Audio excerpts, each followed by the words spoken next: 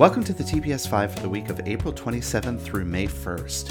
TPS5 is a weekly recap of the latest in marketing, communications, and digital healthcare news, as curated by the expert hosts of the Touchpoint Media Network. To learn more about Touchpoint Media, visit us online at touchpoint.health. Our lead story is from TechCrunch and is entitled, "Can API Vendors Solve Healthcare's Woes?"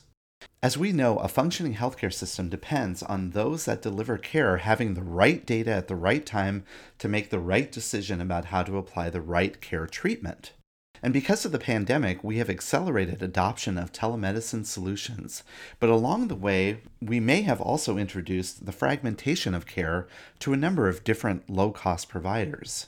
Access to patient medical information is clearly important to get an accurate picture of how health can be improved throughout the care life cycle. Traditionally, our system has been built upon pools of data silos, from EMRs to other internal data within health systems, payer claims data, and even health information exchanges being developed in pockets of communities. The way the system has been historically structured has made it nearly impossible for an individual or a health system to access the entire medical history about patients.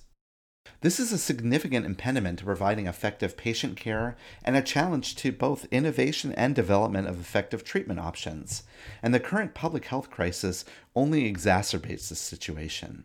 Recently, new interoperability regulations are requiring that the developers of electronic health records cannot obstruct interoperability and access by applications, which may unlock a wave of new digital services. Despite the recent loosening of interoperability regulations, many approaches are built on outdated and archaic rules and regulations that need updating to meet the modern demands of data utilization. The article highlights a few startups that are embracing data openness and open APIs.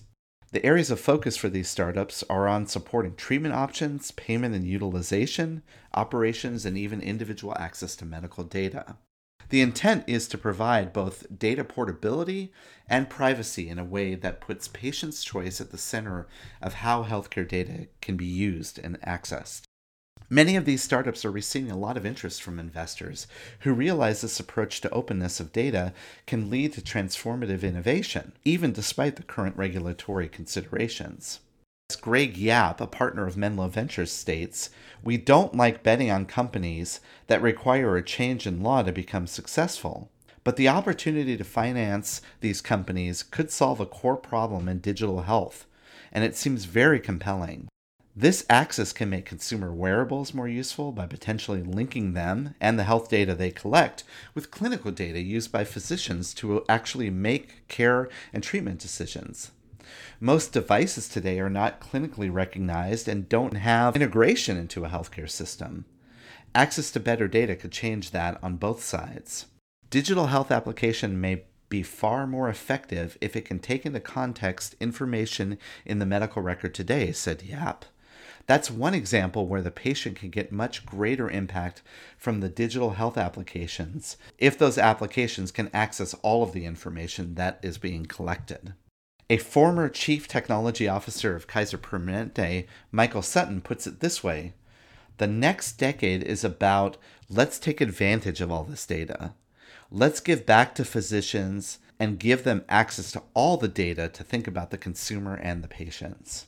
Given the current trend in investments, many of these open API companies could be working behind the scenes in private healthcare initiatives from some of the nation's biggest companies as software finally begins to take bigger bites out of the consumer health industry.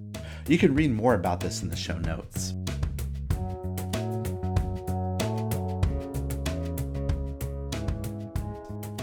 And now other headlines from this week. The New Yorker featured an article entitled "What the Coronavirus Reveals About American Medicine," which begins by pointing out that medicine isn't a doctor with a black bag after all. It's a complex web of systems and processes. It's a healthcare delivery system providing antibiotics to a child with strep throat or a new kidney to a patient with renal failure. It is a research program guiding discoveries from the lab bench to the bedside. It's a set of protocols for quality control, from clinical practice guidelines to drug and device approvals, and it is a forum of exchanging information, allowing for continuous improvement in patient care. And then the article breaks down challenges on each area of focus. It's well worth a read. Check the link in the show notes. Moby Health News published the results of a poll that shows consumers report greater satisfaction with digital health services than those from banking or telecoms. Roughly 4 in 5 respondents in a recent 1,000-person survey said they would take part in a remote health consultation and would also prefer a virtual visit prior to an in-person visit. These results suggest that part of this demand may be partially the result of positive first-hand experiences. Among the 31% of participants who said they received care remotely, 41% described their experiences as either good or excellent. More generally, 82% of the survey's respondents said that they were concerned about leaving their home, and 78% said they were avoiding healthcare visits unrelated to COVID-19.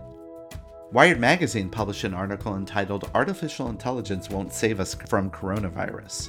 Although press releases and media coverage may sing the praises of AI, this article indicates that this technology will only play a marginal role in our fight against COVID-19.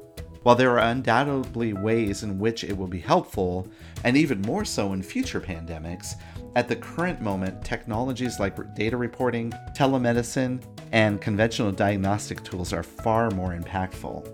The article goes on to outline ways to cut through the AI hype. Lastly, we invite you to tune into our new show, The New Normal, a 10-part series about the future of healthcare. Each episode will feature a thought-provoking conversation across multiple topics.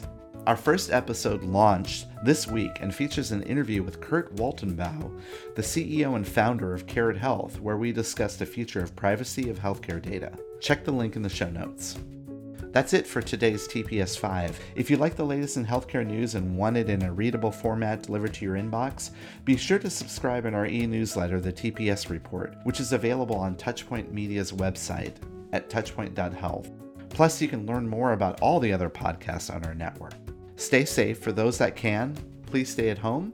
And for those essential frontline workers, doctors, nurses, support staff, and grocery and supply chain workers, thank you for your service and helping us in this time of crisis. And we'll talk to you next week.